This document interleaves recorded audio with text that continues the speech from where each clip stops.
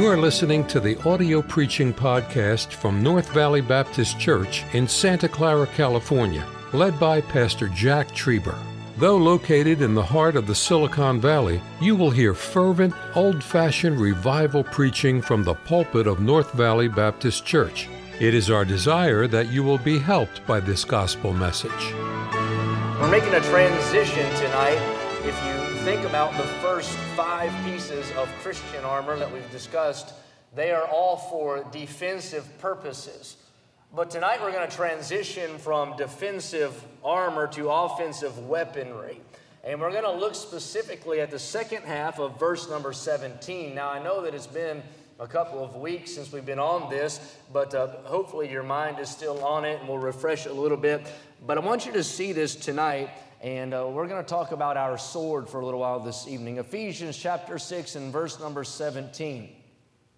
Look what the Bible says. And take the helmet of salvation, and here's the verse for tonight, the second part, and the sword of the Spirit. Now you wonder, what is the sword of the Spirit? Well, the Bible defines it for us. By the way, when you study the Bible, the best tool for defining the Bible is the Bible. Amen. You use the Bible to explain the Bible. You say, well, I don't understand that. We'll keep on reading. Or go back and read before where you are now, and you'll find an explanation. But here's what it is. The sword of the Spirit, what is it? Here it is, which is the Word of God. The Word of God, you say, well, that's the Christian sword. And it is, but it's the Spirit's sword. You invite the Holy Spirit to fight on your behalf when you utilize the Word of God. It's a spiritual book that the Spirit uses. For a little while this evening, I want to preach on this thought. Maybe you've heard the statement before. If you grew up around sports, you probably had a coach make the statement. I've heard it so many times. Defense wins championships. You ever heard that before? That's a good statement, I guess. They say defense wins championships, but I want us to think on this. Defense might win championships, but offense will win the war. We can't just afford to stay on defense all the time. We need the ability to go on the offense. Let's pray. God, I pray for your help to preach tonight. I pray for power to lift you up and exalt your word. I pray that you'd increase our confidence in the word of God. Give us a hunger to study it so that we might be more bold to take a stand for it. Thank you for our church, the great weeks we've had, the great musical, the great Sunday. I pray tonight that you'd give us just a touch of revival. I pray for liberty tonight to preach. In Jesus' name, amen. Bear Bryant was a coach in the early 1930s. He coached at the University of Alabama, and he's probably the winningest football coach of all time. He's well known. But Bear Bryant's the one who coined that statement, and here's what he said. Offense sells tickets, but defense wins championships. Now, I grew up under that kind of mentality. My grandpa was a coach. My dad was a coach. My mom thought she was a coach. But anyway, we always grew up under that. And I remember going to practices where we didn't even pick up a ball. You talk about miserable.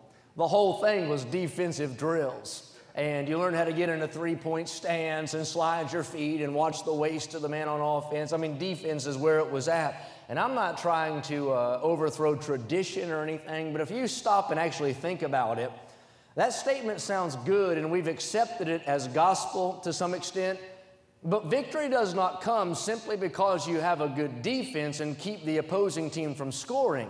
At some point, you have to go on the offense and score some points as well. Last time I checked, the team with the most points on the scoreboard is the one that wins the game.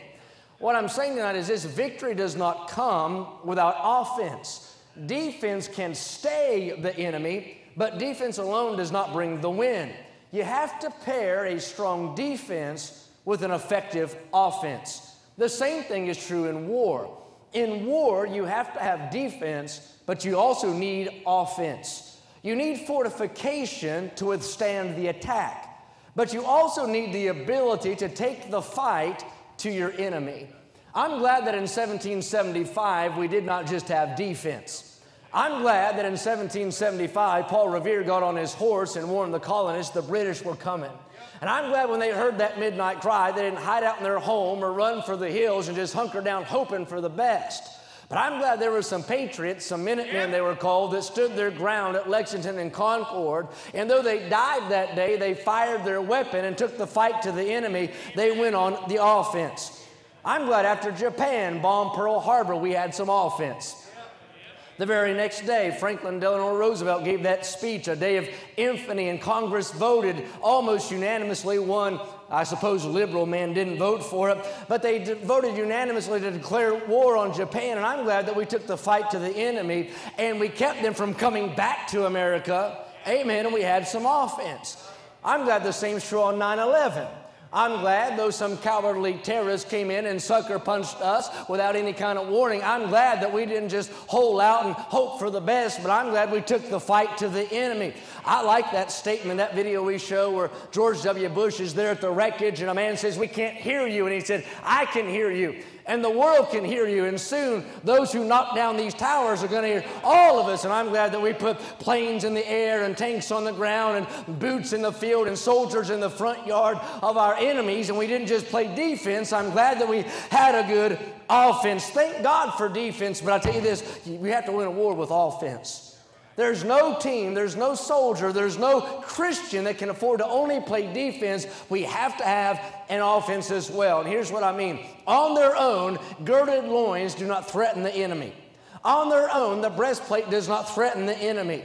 On its own, having your feet shod does not threaten the enemy. The shield by itself does not threaten the enemy. The helmet alone does not threaten the enemy. All of those things are for the welfare and defense of the soldier, but none of those things threaten the well-being of the enemy. You don't win a war just because you girt your loins. You don't win a war just because you put on a breastplate. You don't win a war just because you have a pair of shoes on your feet. You don't win a war just because you're holding a shield. You don't topple a principality because you put a helmet on your head. And I'm not discounting that. All of those things are vitally important, but all of those things are for defense.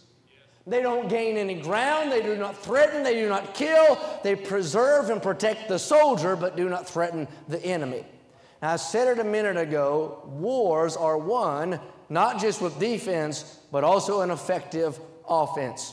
The Roman soldiers of Paul's day would not stand long in battle if all they had was defensive armor. So it was imperative that they paired their defensive armor with offensive weaponry. Every soldier would be adorned with a sword. Now you study the text, and the sword, we're not talking about the long broadsword of several feet, but we're talking about a dagger-like sword, maybe 18 inches in length. And this sword is a precision killing instrument. It is made to make striking, on-point cuts to the enemy. Wherever the vulnerable place is, you can pull out that sword and you can strike a fatal blow. It's more than resisting the enemy. It is more than restraining the enemy. It is more than just repelling the enemy. You and I must have the ability to deliver a knockout blow to our enemy. So as we've weaved our way down through the armor, I said a minute ago, we've made a transition now. The first several pieces of the armor have dealt with defense, or putting on armor to protect us from attack. But now we come to offensive weaponry, where we can take the fight to our enemy. I love the Apostle Paul for many reasons. But one thing I like about Paul is he's no pacifist. You've heard the old illustration, the Quakers are pacifists, and the Quaker was about to lose his temper and shoot a man, and he said, "Sir, I meanest thou no harm, but you're standing where I'm about to shoot." I'm glad Paul wasn't a pacifist. He wasn't walking around sticking flowers in the gun barrel of the devil. He's not sitting around a campfire strumming a 12-string, singing some hippie love song, hoping we can all get along. He's not looking to pass out an olive branch and compromise and reach an agreement and assimilate with wickedness that's around him. He had enough respect to respect his adversary, but he had enough faith in God not to live in fear of his adversary. And I like Paul. It's like he's saying, fellas, we've been practicing defense now for 5 pieces of armor. It's been a lot of defense. We practiced all day, Monday, Tuesday, Wednesday, Thursday, Friday on defense, but I think it's time to install some offense. It's about time that we don't sit back and say, let's withstand, but now let's take the fight to our enemy. And in verse 17, after he stresses the importance of being covered in defensive armor, he says, now it's time to go on the offense. I like offense. I don't know about you. I never was much for defense. I know they they say defense wins championships, but offense gets this. I like that better. And I like to shoot. I didn't like to guard anybody, and that's probably why I didn't make it very far in basketball. But here it is. Now we get to go on the offense. Bobby Knight, the great theologian. Bobby Knight was asked, what's the best thing you can do in a close game? I like what he said. Drive to the basket and put the pressure on the defense. Now tonight, you do not engage in war looking to come out with a tie. Any sport that can end in a tie isn't a sport. Is the World Cup over yet or not? You go into war looking for victory. And here is our offensive weaponry. Look at verse 17 again, the second half of the verse. He said, and take, but here it is, the sword of the Spirit. What is the sword of the Spirit? Here it is, the Word of God. Now consider Paul. It was Paul who was led by the Holy Spirit to say, we are more than conquerors. It was Paul who was led by the Holy Spirit to say, we have victory through our Lord and Savior, Jesus Christ. It was Paul that was led by the Spirit to declare, the weapons of our warfare are not carnal, but mighty through God to the pulling down of strongholds. So Paul is saying, I'm not just looking to make it through the battle. I'm not just looking to save my own life in this thing. I'm not looking just to make it through the conflict. I'm looking to come out of this conflict with the victory. He said, I'm looking to drive the ball and put the pressure on the devil. I'm not just going to stand back and try to dodge his darts. I'm going to take the fight to the front door of hell if I have to. And here's how you do it. He's saying, if you want to withstand, then take the first 5 pieces of armor and withstand. But if you want to add some winning to your withstanding, then go get your sword and swing it at the devil. I feel like if Paul was Donald Trump, he'd say, if you pick up the sword, you're going to win so much you'll be tired of winning. And that's sort of what he's saying. Think about it right here. David did not walk in the valley of Elah looking to withstand. He walked into that valley looking to come out with Goliath's head in his hand. He wanted victory. Joshua didn't cross over into Canaan land looking to hunker down in a little corner, put a single wide up on cinder blocks, live off the grid on a half acre, and just hope nobody messed with him. Joshua crossed over into Jordan looking to conquer every bit of that land and kill every Hivite, Canaanite, parasite, and whatever else. He just wanted to kill them all in that. He wanted victory. Christ did not walk up Calvary's hill looking to just reach a truce with the devil. He walked up the hill of Calvary, got nailed to a cross, shed his blood for our sin to come out of that thing with victory, and thank God that he did. And so it is for you and I tonight. We are not just equipped to have defense, we have been enabled to have an offense. In fact, it's our DNA to go on offense. We're supposed to have life and that more abundantly. We are not some pacifist crowd, some weak, cowering crowd, some crowd walking around, biting our fingernails, scared of our own shadow. We've got a mighty weapon tonight to meet the devil foe to foe, face to face, fist to fist, on the field of conflict and come out with the victory. We have an aggressive adversary, but I'm glad we have an aggressive offense. So how do we gain ground? How do we advance? It's interesting, isn't it? Paul lists the sword of the Spirit after all of these other pieces of armor. And I think the reason for that is all of these other pieces of armor represent these different graces that God extends to us. But if we do not properly have these in their place, we'll not properly utilize the sword of the Spirit. What I mean is, without having truth where it belongs, you'll not depend much on your Bible. Without having righteousness where it belongs, you'll not depend much on your Bible. Without having faith in the right place, you'll not really rely on your Bible. Without the assurance of your salvation, you'll not have much confidence in your Bible. You'll lose the cutting edge, if you will. So we have to have all of those to have faith in our sword. Now let's consider our sword for a while. Our sword was not hammered out on some blacksmith's anvil by his man-made hammer from a piece of steel derived from the earth. Our sword is not a Damascus blade, a serrated blade, or a razor blade. Our sword is not a straight edge, a scalloped edge. It's not a Bowie knife, a pocket knife, or any kind of other knife. Our sword tonight is the very Word of God. It is a spiritual sword, fashioned and forged by inspiration, tempered perfectly to pierce through the darkness of spiritual wickedness. It is not by any other means that you and I can achieve victory. Victory only comes by and through the Word of God. So tonight, what is the Word of God? It is Genesis to Revelation. It is Old Testament to New Testament. It is the complete canon of Scripture and every single word contained in the Scripture. It is line upon line. It is precept upon precept. It is every jot and every single tittle. Picture the Christian soldier. He has truth that holds him together. He has righteousness wrapped around his heart. He has studs on his shoes so he can take a stand. He has faith that covers him from the fiery dart. His mind is settled on the fact he's heaven bound with the hammer down. But there it is in his hand, shimmering in the sun as he steps on the battlefield. He stands before the devil and he unsheathes his sword. That sole piece of offensive weaponry sets the Christian soldier apart from any other soldier ever to walk the face of this earth. His weapon is infallible, indestructible, incorruptible, and impeccable. It's eternal, it's alive, and it's powerful. It says in Hebrews 4 and verse 12, for the Word of God is quick and powerful and sharper than a two-edged sword, piercing even the dividing asunder of soul and spirit and of the joints and marrow, and is a discerner of the thoughts and intents of the heart. It can be disputed but not destroyed. It can be doubted but not destroyed. It can be denied but not destroyed. It can be distorted but never destroyed. You take what you will and match it up against the Bible, and the Bible makes it crumble. Jeremiah 23:29 is not my word like as a fire, saith the Lord, and like a hammer that breaketh the rock in pieces. The Word of God is authoritative. The Word of God is unbreakable. The Word of God is virtuous. The Word of God is maturing. The Word of God is conforming. The Word of God is comforting. The Word of God is convicting. The Word of God is condemning. The Word of God is encouraging. And the Word of God is enlightening. Thank God for our sword.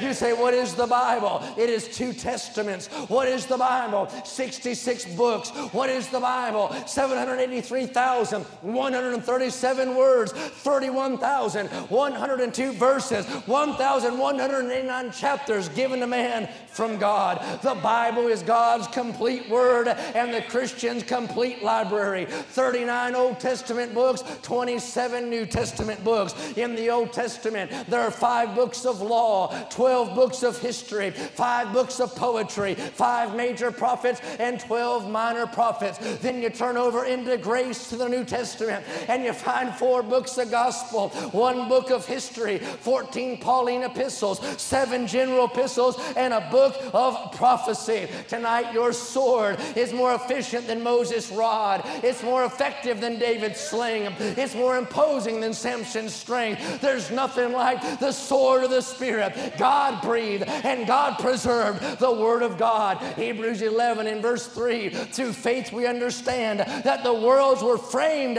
by the Word of God. It's a living sword. It's a life-giving sword. It's a life-giving sword. It's sure, it's strong, and it is sharp. I'm glad tonight it's not a rabbit's foot. It's not a Ouija board. It's not a magic 8 ball. It's not a lottery ticket. It's no 4-leaf clover. This is the very Word of God. It is tried, it's tested, and found perfectly pure and purely perfect. Psalm 12 and verse 6, the words of the Lord are pure words, as silver tried in the furnace of earth, purified 7 times. John Wesley said, I'm a man of 1 book.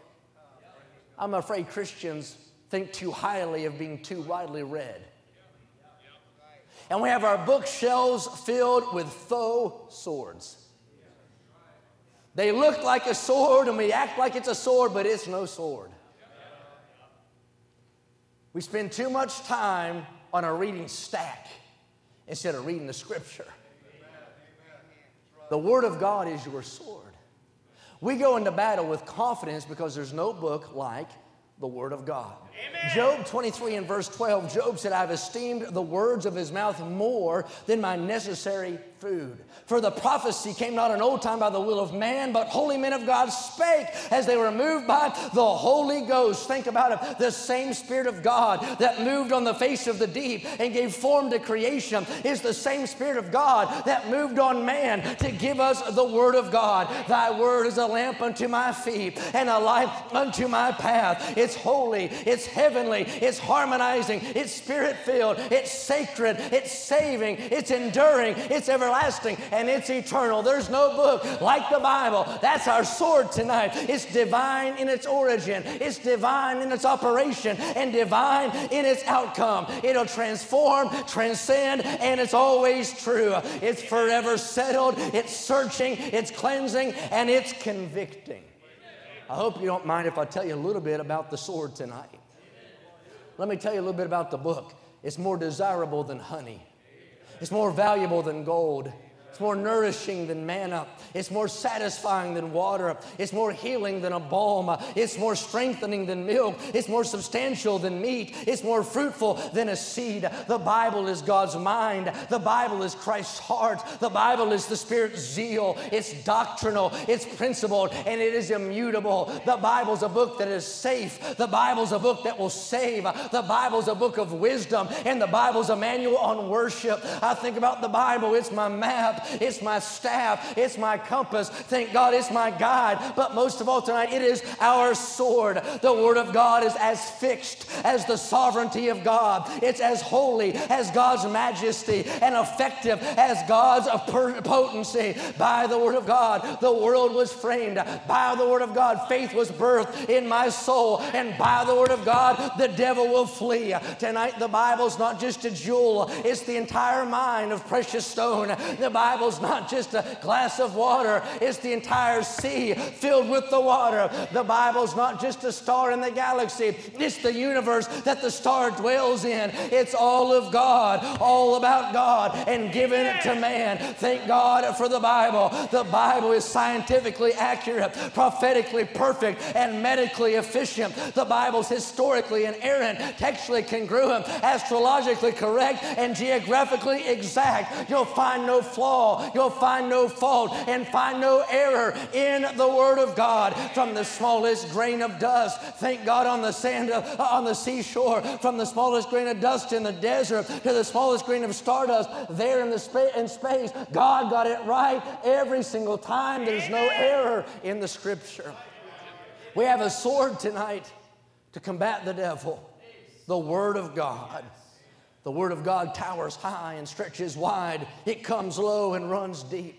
The Word of God is the catalyst of regeneration. It's the catalyst of restoration and the catalyst of revival. Thank God for the Bible. The grass withereth and the flower thereof fadeth away, but the word of the Lord endureth forever. Abraham heard it. Moses received it. David sang it. Elijah declared it. Ezekiel ate it. Stephen died for it. Paul preached it. Peter was crucified because of it, and the Bereans loved it. It's been censored, but it cannot be conquered. It's been banned but cannot be banished. It's been scrutinized but cannot be snuffed out. Every would-be stealer of our spiritual sword has withered like the grass and faded like the leaf. The Bible stands tonight as they bow their knee and burn in hell. The Bible's still here. You will not dull its edge. You will not break its blade. You will not blunt its point. You won't burn it out or lock it out. The Bible stands. I know the old football coach made a good statement. Defense wins championships. And I'm not trying to disrespect my elders, but I got to beg to differ. In Christian warfare, it takes more than withstanding. You're going to have a sword to take the fight to your enemy. I read an article in some liberal Southern Baptist, I guess that's like an oxymoron. Some liberal Southern Baptist magazine today online. Baptist News Global is the name of it if you want to block any kind of websites on your computer. But anyway, Baptist News Global.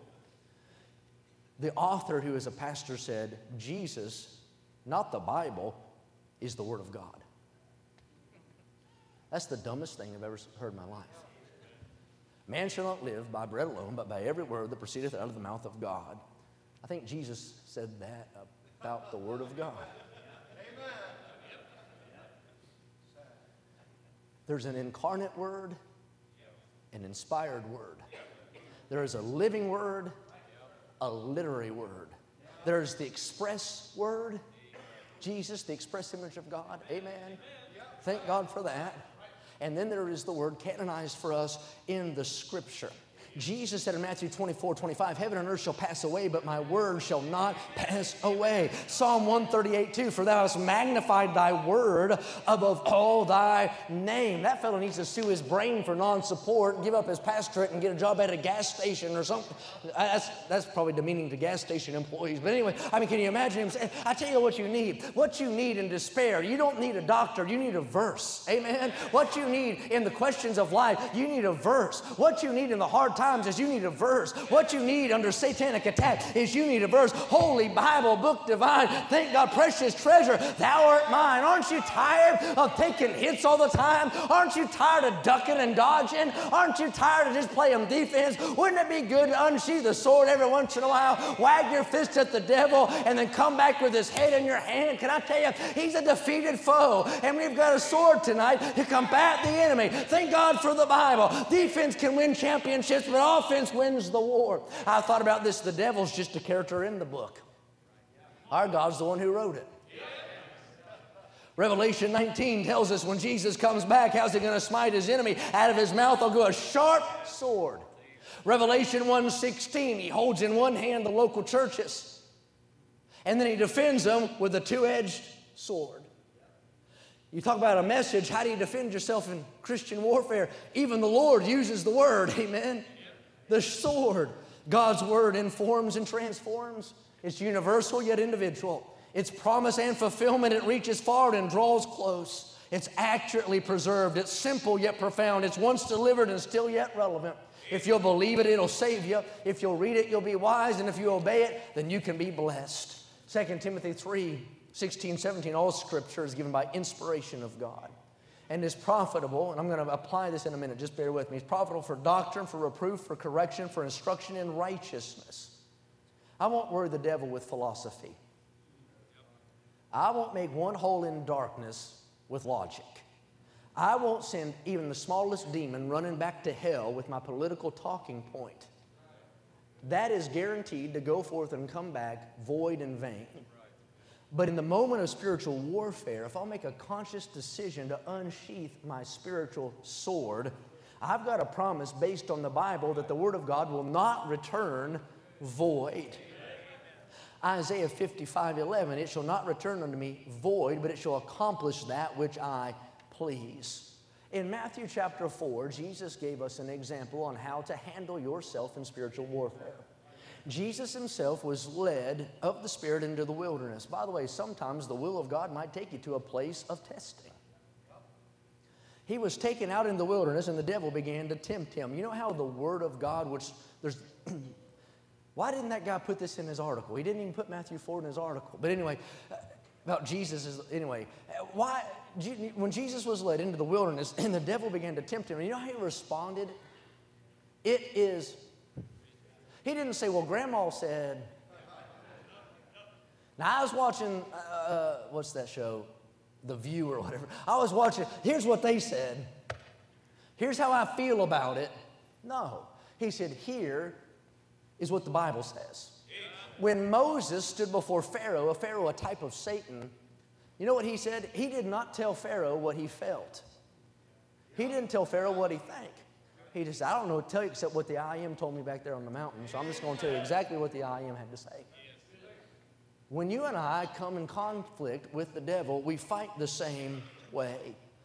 I fear in our day there are too many offensive attempts made by Christians and churches without utilizing the only offensive hope that we have, which is the Word of God.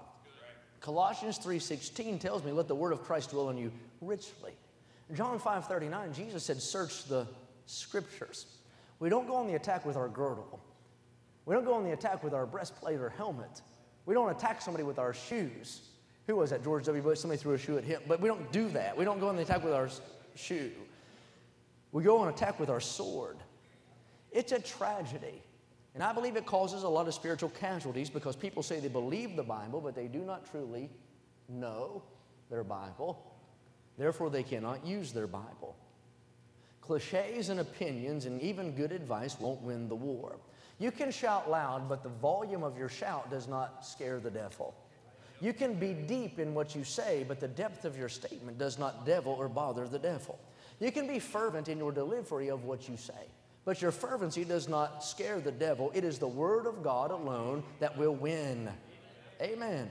We have to have a sword. Now, it takes a level of maturity in the ability to understand and apply the Word of God to be successful in spiritual combat. Think about this. It takes training to be a soldier. Some of you have been in the military. There's no way a man shows up, or a woman, be politically, but there's no way somebody shows up first day, I'm enlisting, give me my gun, and then fly me over there and drop me. They're not going to do that. I remember when I first started to hunt, I think I was like 6 years old or something, but anyway, when I was sitting here on the end, I felt like I was in a tree stand. It was killing me the whole time. I just wanted to shoot Alex right there anyway, for more reasons than one, Alex, but a lot of meat on those bones too. But anyhow, I'm kidding. He's Canadian bacon, right? You like that? Oh my. And I won't mention Moach over there. That's Pepperidge Farms all the way right there. Christmas time. Move on, move on. I remember, though, the first time I went hunting, my grandpa taught it. We had hunter safety in school where I'm from. We should have that in our school. I don't know if they'll ever use it, but they need to know how to operate a gun without hurting themselves or somebody else. If you know how to use it, you probably won't hurt yourself with it. Anyway, we had 8th grade hunter safety. We got to bring our guns to school and everything. Seriously. I remember my grandpa took me hunting the first time, and here's his advice to me, seriously, as we were going out. He goes, "Don't shoot me." That was his advice. Pretty good advice. I didn't shoot him. I preached in Georgia back in July, and they gave Lincoln, not me, they gave Lincoln a Kershaw pocket knife. I'm talking like a 4-inch blade on that pocket knife. That thing's sharp. I'm talking, it's very sharp. He was allowed to wear it on his pants because it has a clip on it. The tour group girls were there, and so he wanted to show off, So I let him wear it on his pants. As soon as we got home, it got confiscated, So you can't have it anymore because it's sharp. You know why? Because he is not ready to handle that thing yet. Navy SEAL sniper training is intense. I looked it up online. Navy SEAL sniper, it's a 3-month course, 12 hours a day, 7 days a week. All they're doing is studying their weapon. Why? Because they want them to be effective when they utilize it in the field. 1 Peter tells me, chapter 2, verse 2, as newborn babes desire the sincere milk of the word that you may grow thereby. 2 Timothy 2:15, study to show thyself approved unto God, a workman that needs not to be ashamed, rightly dividing the word of truth. When Christ was tempted in specific areas, here's how he met the devil. He met specific temptation with specific scripture. Here's how I want you to think about your Bible. I don't want you to think about your Bible as the sword.